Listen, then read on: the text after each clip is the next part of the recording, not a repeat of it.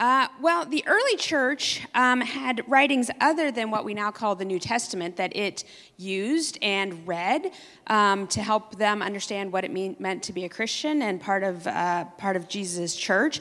And one of those writings that the early church used is called the Didache, which means the teaching. It's short for the teaching of the 12 apostles. This was written probably in the 1st century, maybe the 2nd century, and was used regularly by the early church.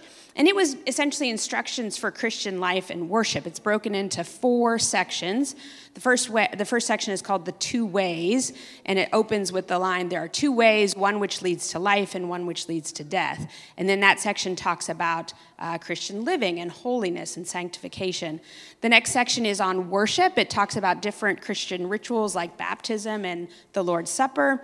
The 3rd section is on church leadership, including leadership in a congregation that stays in one place, and leadership that's itinerant, so traveling teachers and prophets.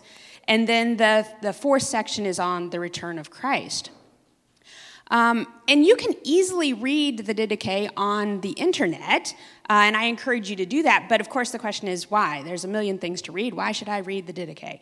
And I'm just going to give you one reason why I think we all should read the Didache, and mainly because it helps us break out of our kind of 21st century church and cultural assumptions, and the sense that we are kind of at the center of God's narrative.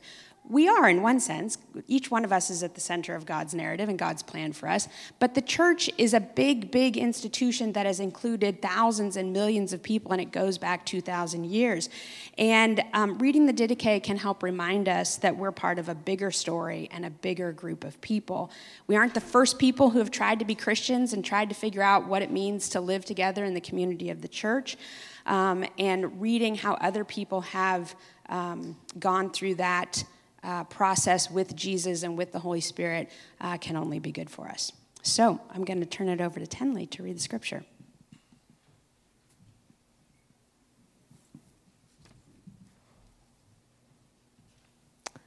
Today we have 2 portions of scripture. We'll start with Micah 6, verses 1 through 8. Hear what the Lord says. Arise, plead your case before the mountains, and let the hills hear your voice. Hear, you mountains, the indictment of the Lord, and you enduring foundations of the earth. For the Lord has an indictment against his people, and he will contend with Israel. O my people, what have I done to you? How have I wearied you? Answer me. For I brought you up from the land of Egypt, and redeemed you from the house of slavery. And I sent before you Moses, Aaron, and Miriam. O my people, remember what Balak king of Moab devised, and what Balaam the son of Beor answered him, and what happened from Shittim to Gilgal, that you may know the righteous acts of the Lord. With what shall I come before the Lord and bow myself before God on high? Shall I come before him with burnt offerings, with calves a year old? Will the Lord be pleased with thousands of rams, with 10,000s of rivers of oil? Shall I give my firstborn for my transgression, the fruit of my body for the sin of my soul? He has told you, O man, what is good. And what does the Lord require of you, but to do justice, to love kindness, and to walk humbly with your God? Our second scripture is 1 Corinthians chapter 1, verses 18 through 31. For the word of the cross is folly to those who are perishing, but to us who are being saved, it is the power of God. For it is written, I will destroy the wisdom of the wise, and the discernment of the discerning I will thwart. Where is the one who is wise? Where is the scribe? Where is the debater of this age? Has not God made foolish the wisdom of the world? For since in the wisdom of God, the world did not know God through wisdom, it pleased God through the folly of what we preach to save those who believe. For Jews demand signs, and Greeks seek wisdom. But we preach Christ crucified, a stumbling block to Jews and folly to Gentiles. But to those who are called, both Jews and Greeks, Christ, the power of God and the wisdom of God. For the foolishness of God is wiser than men, and the weakness of God is stronger than men. For consider your calling, brothers. Not many of you were wise according to worldly standards. Not many were powerful. Not many were of noble birth. But God chose what is foolish in the world to shame the wise. God chose what is weak in the world to shame the strong. God chose what is low and despised in the world, even things that are not, to bring to nothing things that are, so that no human being might boast in the presence of God. And because of him, you're in Christ Jesus, who became to us wisdom from God, righteousness and sanctification and redemption, so that, as it is written, let no one who boasts boast in the Lord. The word of God.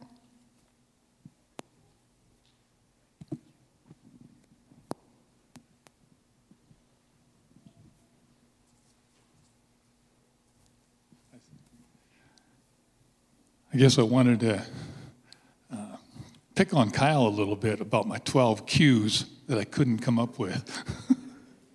If you remember his statement from last Sunday. Would you pray with me? Holy Spirit, we just welcome your presence here. And we just ask that you would just speak to our hearts and change our lives. Get in there and do what needs to be done. And help us to know you more and to understand your heart and your ways and to understand the great love that you have for us and the great passion that you have for us. In Jesus' name, amen.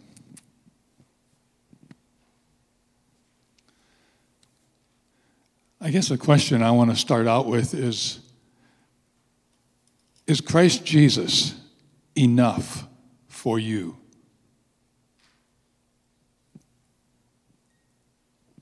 I think that's something that we all need to ponder. I know these passages are kind of different, but not really. There's a lot in them. And I realize also that I'm not going to cover a lot of things that are in those passages. I think the one in Corinthians you could probably preach 3 or 4, 5, 6, 7 times and still not cover it all. There's a lot in Micah there too. It took a lot of reading to begin to understand what really he was speaking and saying there. But I think these passages have something to say to us, and that's what I want to do. And the main idea is that we are in Christ Jesus. And therefore, I ask that question, is Christ Jesus enough for you?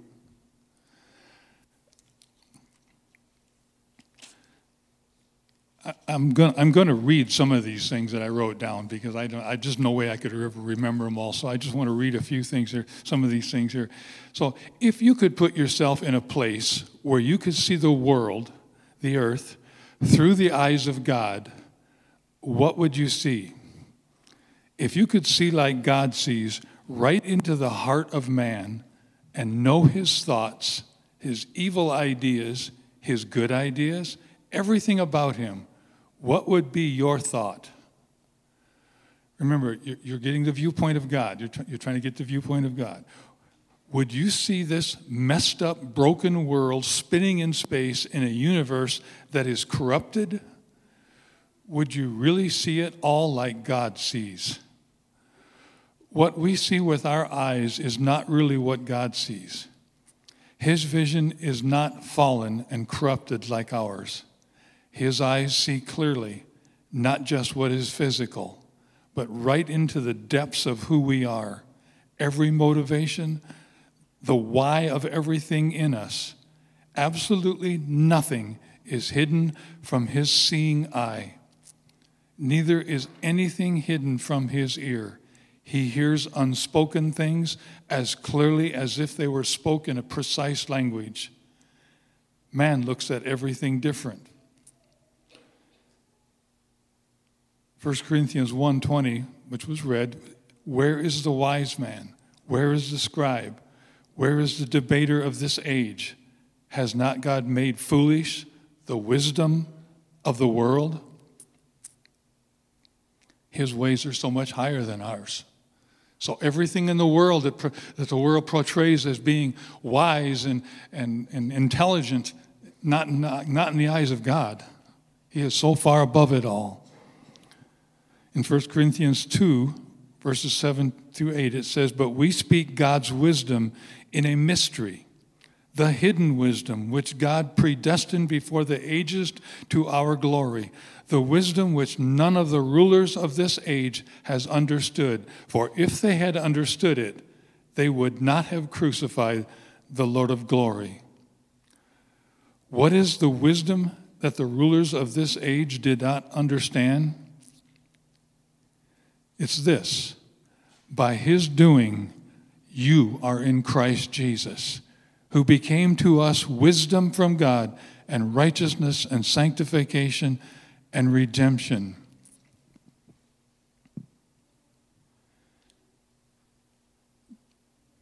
In that is the key. Christ Jesus became to us wisdom from God, righteousness, sanctification, and redemption. And now I want to talk to you about a people who thought the wisdom of this world was the right way. A people whom God continually said to them, "I am the Lord your God who brought you up out of Egypt and out of bondage." These people are Israel, addressed by Micah the prophet. In Micah 5, chapter 5, which we didn't read, but a few verses in there really spell it out why chapter 6 is there. When God comes and says, "Hear what the Lord is saying. I have a case against you." It's like a trial, a courtroom. I've got a case against you, and here's the case. But before I go there, I want to share with you what this case that God had against Israel. In Micah 5, starting at verse 10, I'm going to read 6 of these verses, but just listen to some of the phrases that are repeated again and again. "And it will be in that day, declares the Lord, that I will cut off your horses from among you and destroy your chariots. I will also cut off the cities of your land and tear down all your fortifications. I will cut off sorceries from your hand, and you will have fortune tellers no more. I will cut off your carved images and your sacred pillars from among you, so that you will no longer bow down to the work of your hands. I will root out your Asherim from among you and destroy your cities, and I will execute vengeance in anger and wrath on the nations which have not obeyed." He says 4 times, cut off. He's cutting off something. He says, removing these things from your hands. And 3 times he made this statement, from among you. And those 3 statements, from among you, really point out 3 things that God was angry over Israel about. He says, "I'm going to cut off your horses from among you and destroy your chariots." There's a lot that can be said about that. We could say of the United States, I think of the verse, "Righteousness exalts a nation, but sin is a reproach to any people." We have one of the most powerful military force in the world, and probably that has ever been. And yet, God is not impressed by it. What impresses God is righteousness. Now let's bring that down. You have strength and you can do something. So you're faced with an issue in life, a difficulty, and what do? I'm going to solve this problem.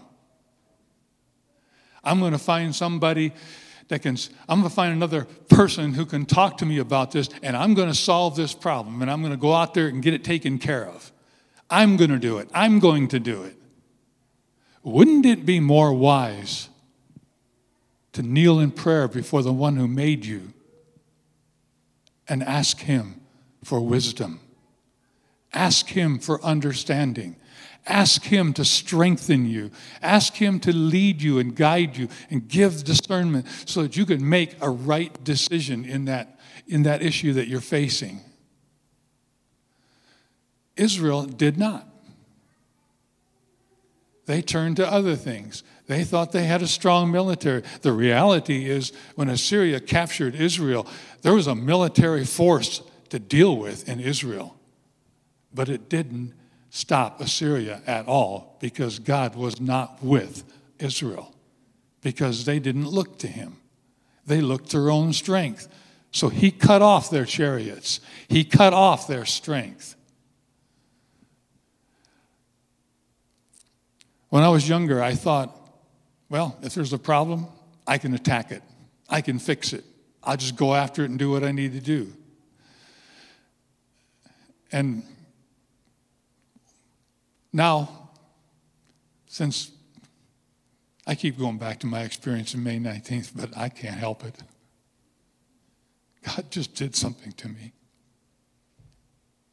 And now the cry of my heart is, God, don't ever let me go back on to be my own, to try to fix things on my own. Don't ever let me be my own again. I don't ever want to do that again. I want you. And that needs to be the cry of our heart. Christ Jesus, you are enough for me. I will look to you. I will seek your face. I will find out what your answer is. I will find out how you want me to deal with this. I will run to you in everything.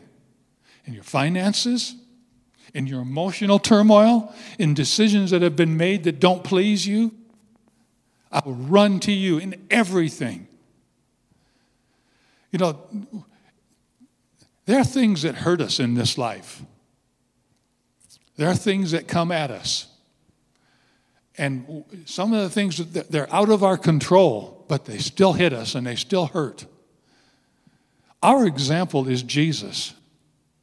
He opened not his mouth. A crown of thorns was thrown on his head. He didn't open his mouth. He was beat to within an inch of his life with whips. He didn't open his mouth. He was hung on a cross. He didn't open his mouth in complaint. What did he say? Father, forgive them. They don't know what they're doing. That's the attitude that Jesus wants to work within us, because he wants us to be like him. In other words, stop complaining. We do not need to complain. That is one thing that God has spoken to Israel when they were in the wilderness. You grumbled and grumbled and grumbled. I provided everything you need, but you grumbled and you grumbled and you grumbled. No wonder Scripture makes it clear that when you give thanks to God, you honor him. You cannot give thanks to God when you're grumbling, because then you're telling God it's not enough. You know, one of the things I've thought about, wouldn't it be nice, I don't do this anymore. Wouldn't it be nice to have this much money, win a lottery? I don't play them stupid things.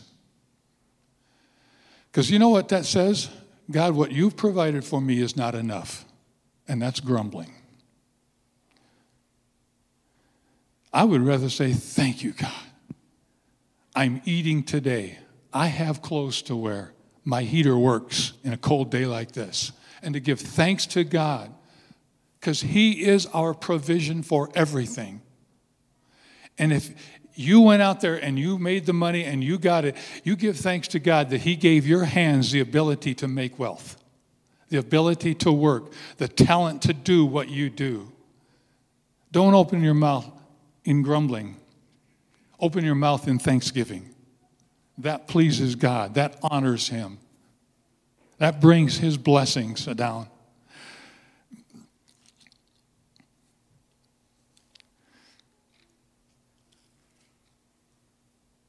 I'm going to go back here and just read a few other things that I wrote down here.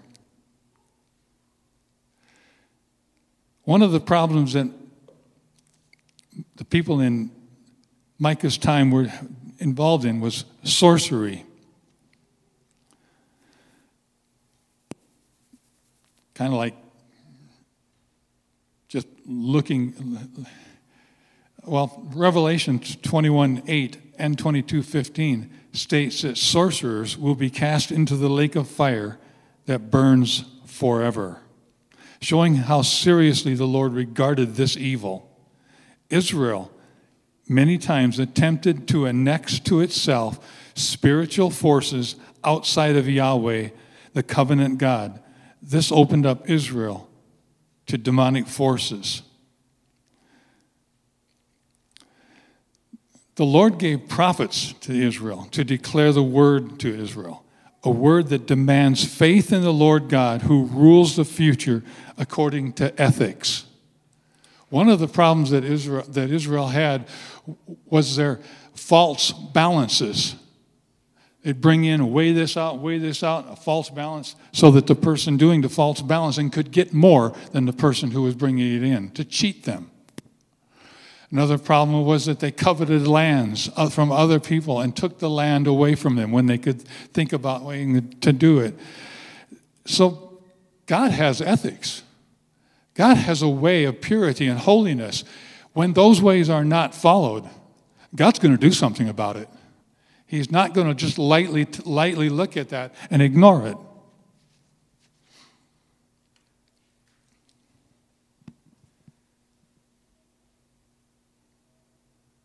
The idols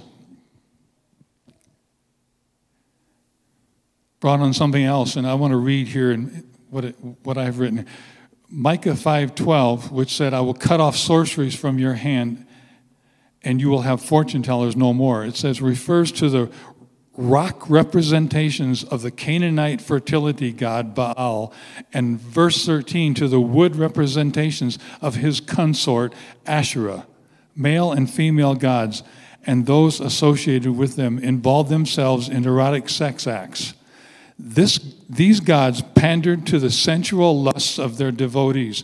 Throughout history, worship of idols goes along with sexual immorality.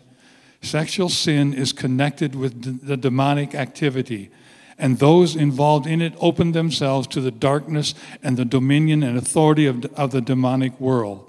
Paul writes in 1 Corinthians 6:17-19, but the one who joins himself to the Lord is one spirit with him.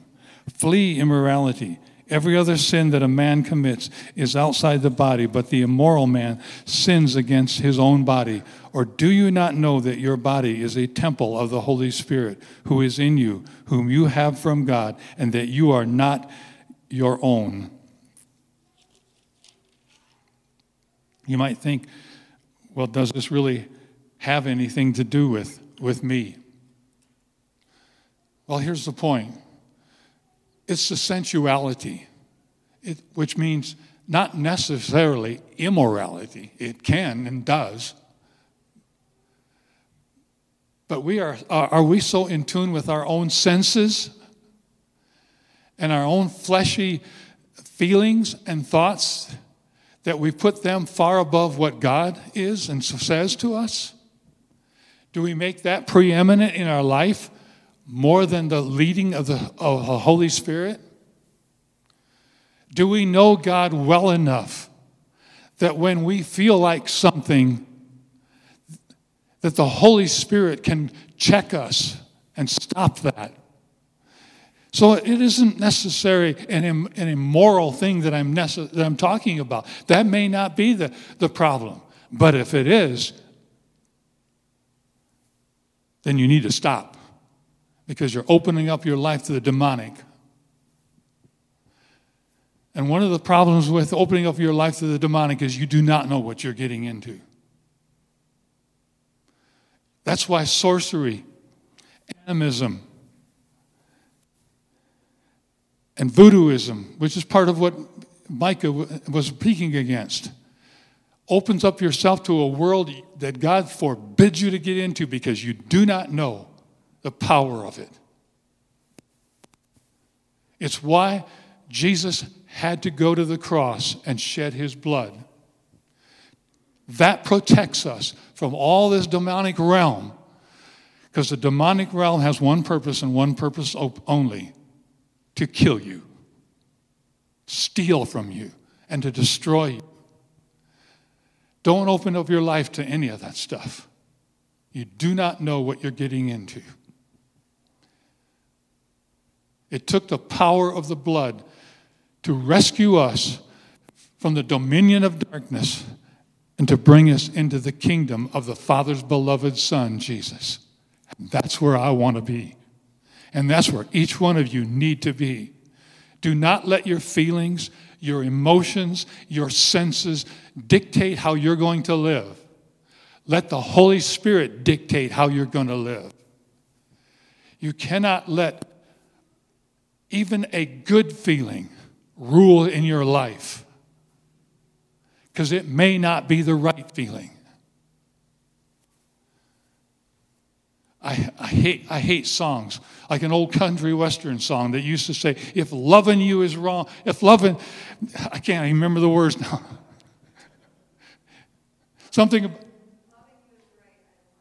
There you go. If loving you is right, I don't want to be wrong. Or loving you is wrong, I don't want to be right. You will get it. But you're getting the point of what I'm saying. You know, good feelings can't guide you. They may be right, they may not be right. Only the Holy Spirit and the Word of God. Only the Holy Spirit and the Word of God. If you do not read the Word, how is the Holy Spirit going to remind you of what you've been taught? If it's not there, He can't remind you of it. If you don't meditate upon the Word, how is the Word going to direct your life? One of the prayers that I pray for Life Church often is that we would know the Word, we would know the power of the Holy Spirit, and that we would meditate upon the Word, and that the Spirit would take the Word and work in us to the point where it would help us to make every decision in our life. It would affect everything that we do in life. It would affect our politics. It would affect our finances. It would affect our relationships. It would affect everything. Without the knowledge of this Word, tell me, how are you going to make decisions that are right? How do you know anything's right or wrong? We do not. We're going to follow our own emotions and our own feelings. They're going to mislead us. They have misled me. And the results were disastrous. And all I can say is, because of the mercy of Jesus, He rescued me. And He's made life wonderful for me. Circumstances haven't changed, but my life is good because I have Him. That's what makes the difference. I can tell you what God thinks about idols. You see, these things become idols in our lives. When we start to let our senses rule, they become idols. When we let immorality rule, it becomes an idol. Here's what God thinks about idols. This is found in 2 Kings 10:27. They also, this is an action that one of the kings of Israel was doing, and it was really right. He was obeying God. He said, they also broke down the sacred pillar of Baal and broke down the house of Baal and made it a latrine to this day. That's a perfect thing for an idol to be broken down to. That's about all they're worth, or less.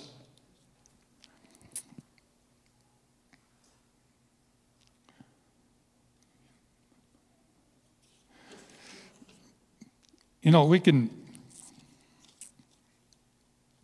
I mentioned two things, animism and voodooism, and you might think, well, what in the world does those things have to do with us?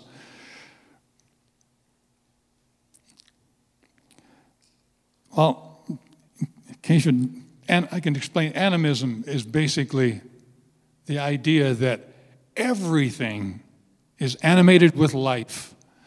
And therefore, if I can get in connection with something like a rock or a tree or a flower, and the animation of that life comes into me, and then I can experience more of life. That's animism. Everything is animated through life. Well, there's no life in a rock. A rock is a rock. A tree is a tree. Sure, it's living, but it hasn't got the spirit of life in it that can do something for me, other than I can look at it and it's beautiful, I like a tree, but it can't give me life. So my question was, is Christ Jesus enough for you? But we have to be careful in the things that we think are going to give us life. The source of life is Jesus. He's the author and finisher of my faith. He's also the author and finisher of my life. It's in Him we live, move, and have our being.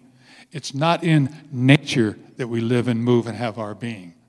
I love mountains. I love flowers. I love gardens. I love things that grow.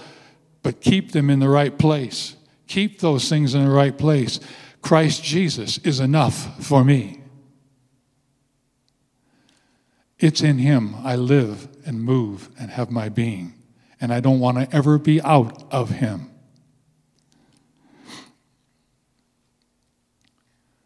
What are the forces? What life forces are you looking for? I'm going to read that again. What life force are you looking for in drugs, in alcohol, in illicit sex, in whatever? If you're not looking for it in Christ Jesus, you're looking the wrong place.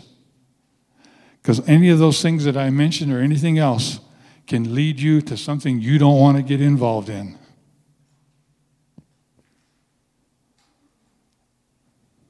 Don't put life into things that do not have life. And don't look for life in things that can't give you life. Look to Christ Jesus. He is the life that you need, and He is enough.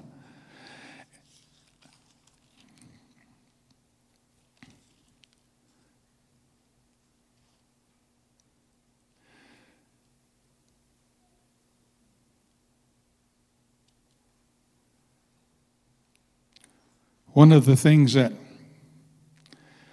I mentioned here was about the two gods, Baal and Asherah. So you had rock pillars, and you had wooden pillars, or trees, like the thing. And here was life for them. Here was their God. And Israel looked to these things, looked to these rocks as a source of what they were going to get and what they needed, when they would not look to the rock of our salvation. They listened to the wind as it blew through these idols to get some kind of a direction, a guidance that would lead Israel to make right decisions and to do the things that they needed to do, rather than listening to the wind of the Holy Spirit. They ran to all these other sources that they thought were sources, and they found nothing. Because in the end, God cast them out of their land because of their wickedness and their vileness and their lack of ethics. Oh yeah, they went to the temple and they stood before God and they worshiped Him, but God did not take their worship. They mixed everything together. You don't do that with God. It's God or it's nothing at all. You don't mix something else with Him. Christ Jesus is the only source of life.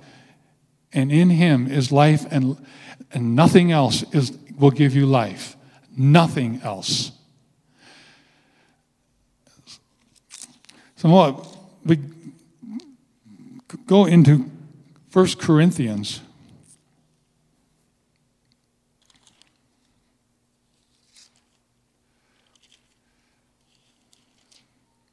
bear with me. I got a lot of things I want to say. I'm having to skip over some of my notes, but it's okay.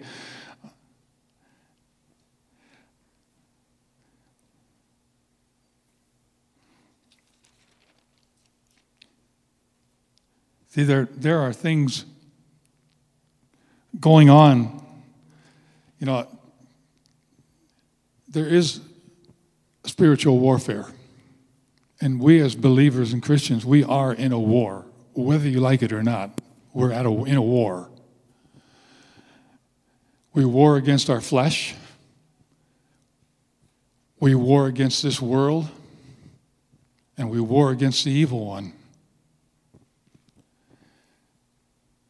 But we are made to be victorious over all of those things when we realize that Christ Jesus is enough. Colossians 2:15, when he had disarmed the rulers and authorities, he made a public display of them, having triumphed over them through him. Colossians 2:5 and 2:20 speak of elemental spirits taken captive or being taken captive by elemental spirits rather than Christ. I spoke of some of those things that we call elemental spirits. Truly, there are demonic entities out there. And a person can be demonized. But if you have Christ Jesus in you, they can't touch you. They can harass you, but they can't touch you. And you can overcome. You have authority. How many times I've spoken out when I knew that something was coming at me. I don't belong to you. Jesus owns me. Get out. There's nothing in me that belongs to you. And it works. And it works. I can tell it. So now it's in 1 Corinthians, Paul's writing about all these things, taking the wisdom of this world and showing that it's foolishness in the eyes of God. You see, our ways are not God's ways all the time. His ways are so much higher than us, so far above us. That is why it's so important that we know His Word. And we know His Word and we study it, we meditate upon it, we allow His Holy Spirit to work through that Word into our hearts and to get it in there and to help us to fashion and form our life the way He wants us to be. And verse 30, I think, is probably the most important verse here in what I'm trying to say. But by His doing, you are in Christ Jesus, who became to us wisdom from God.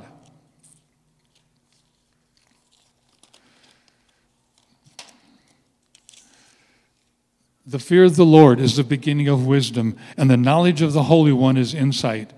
The fear of the Lord is a deep, abiding, holy reverence and respect for the Lord and for His holy word, the Bible. Who is wise and understanding among you? Out of James. By his good conduct, let him show his works in the meekness of wisdom. But if you have bitter jealousy and selfish ambition in your hearts, do not boast and be false to the truth. This is not the wisdom that comes down from above, but is earthly, unspiritual, demonic. For where jealousy and selfish ambition exist, there will be disorder and every vile practice. But the wisdom from above is first pure, then peaceable, gentle, open to reason, full of mercy and good fruits, impartial and sincere. Wisdom is the ability to perceive the true nature of a situation and to implement the will of God. God's wisdom allowed him to look at what had happened in the garden, to look at the sin and implement the right program to remedy that problem. And that remedy is Jesus Christ on the cross, dying, dead, shedding his blood, and rising again. And taking the keys from the evil one of death, hell, and the grave, and coming back. and removing all authority from the evil one. And removing us, when we believe in him, removing us from his dominion into the kingdom of the Father's beloved Son, Jesus. That's wisdom. The world would say, you're crazy. No, but that's wisdom, because everything in this world is passing away, and what is in Christ Jesus will last forever. He became to us righteousness. For our sake he made him to be sin who knew no sin, so that in him we may become the righteousness of God. Righteousness is the quality of being right in the eyes of God, including character, conscience, conduct, and command. Righteousness is therefore based upon God's standard because he is the ultimate lawgiver.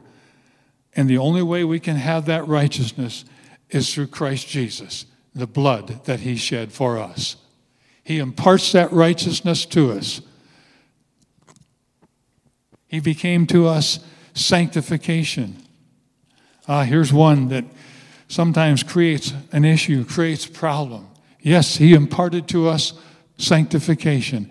When we became believers in him, he set us apart for himself. But now here's the point. Work out your salvation with fear and trembling, for it is God who is at work in you, both to will and to do. You have a part in that sanctification. You need to decide, I'm going to do what's right in the eyes of God, and I will not do the things I used to do.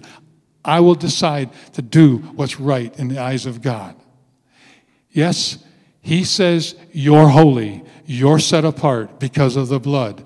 But here's your part. Work it out. Work it out.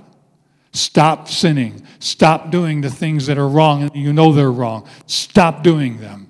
Don't do them anymore. It's exactly what Paul said. If you're sinning, stop sinning. You can. You can do it. But you have to make up your mind, I'm going to live for the Lord. And when you make up your mind that way, guess what the Lord's going to do? Come in like a flood, and he will help you in every way. That's what happened to me on May 19th, 2021, when I said, yes, Lord, I'll do it your way. And he opened up a floodgate that has changed everything, totally transformed me. I still don't get it all, but he did it. And he became to us redemption. Christina gave us a brilliant explanation of redemption. If you remember it, was it Judges or Ruth or when we were doing those passages?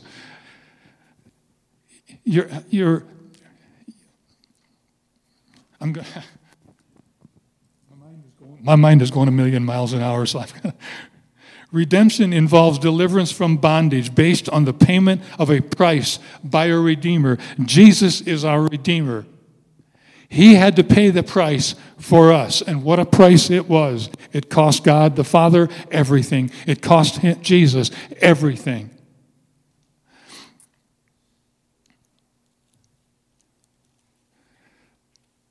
Humanity is held in bondage and captivity to sin from which only the atoning death of Jesus Christ can liberate us. Jesus paid the price on the cross in death, but it did not stop there. Death could not hold Jesus. He rose again, and I can live. You can live because he's alive forevermore. Because of this redemption, it means we may have a life forever with Jesus if you believe and surrender your life to him. So is Christ Jesus enough for you? Does he have the wisdom to help you to make good and godly and wise decisions throughout your life? Does he have the power and the ability to help you to stop sinning? Does he have the power and the authority to break any bondages in your life, to set you free?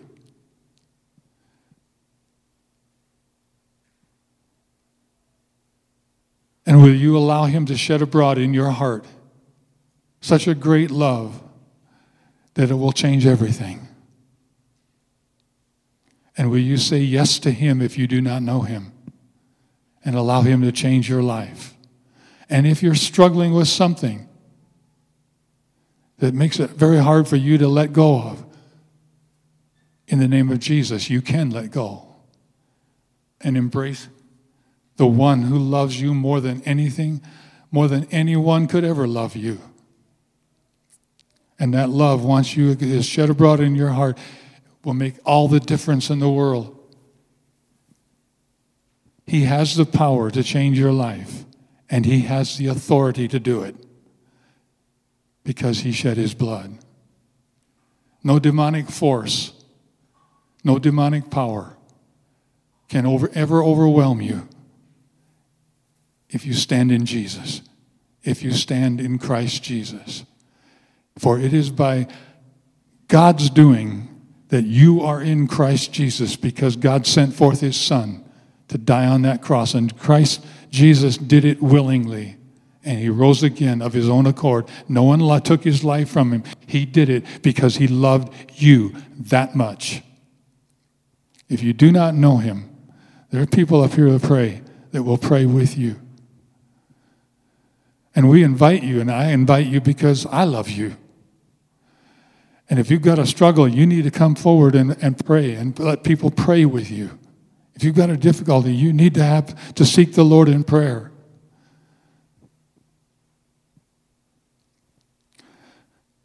Father, I thank you that you are the source of life. And you gave to us the greatest gift of life that we could ever receive, your Son Jesus, to pay a price for us we could never pay if we lived 1,000,000 lifetimes. Thank you for shedding your blood, Jesus. And because you did that, because you went to the cross, and because you defeated death, Jesus, you're enough for me. You're enough for every one of us. Thank you, Jesus.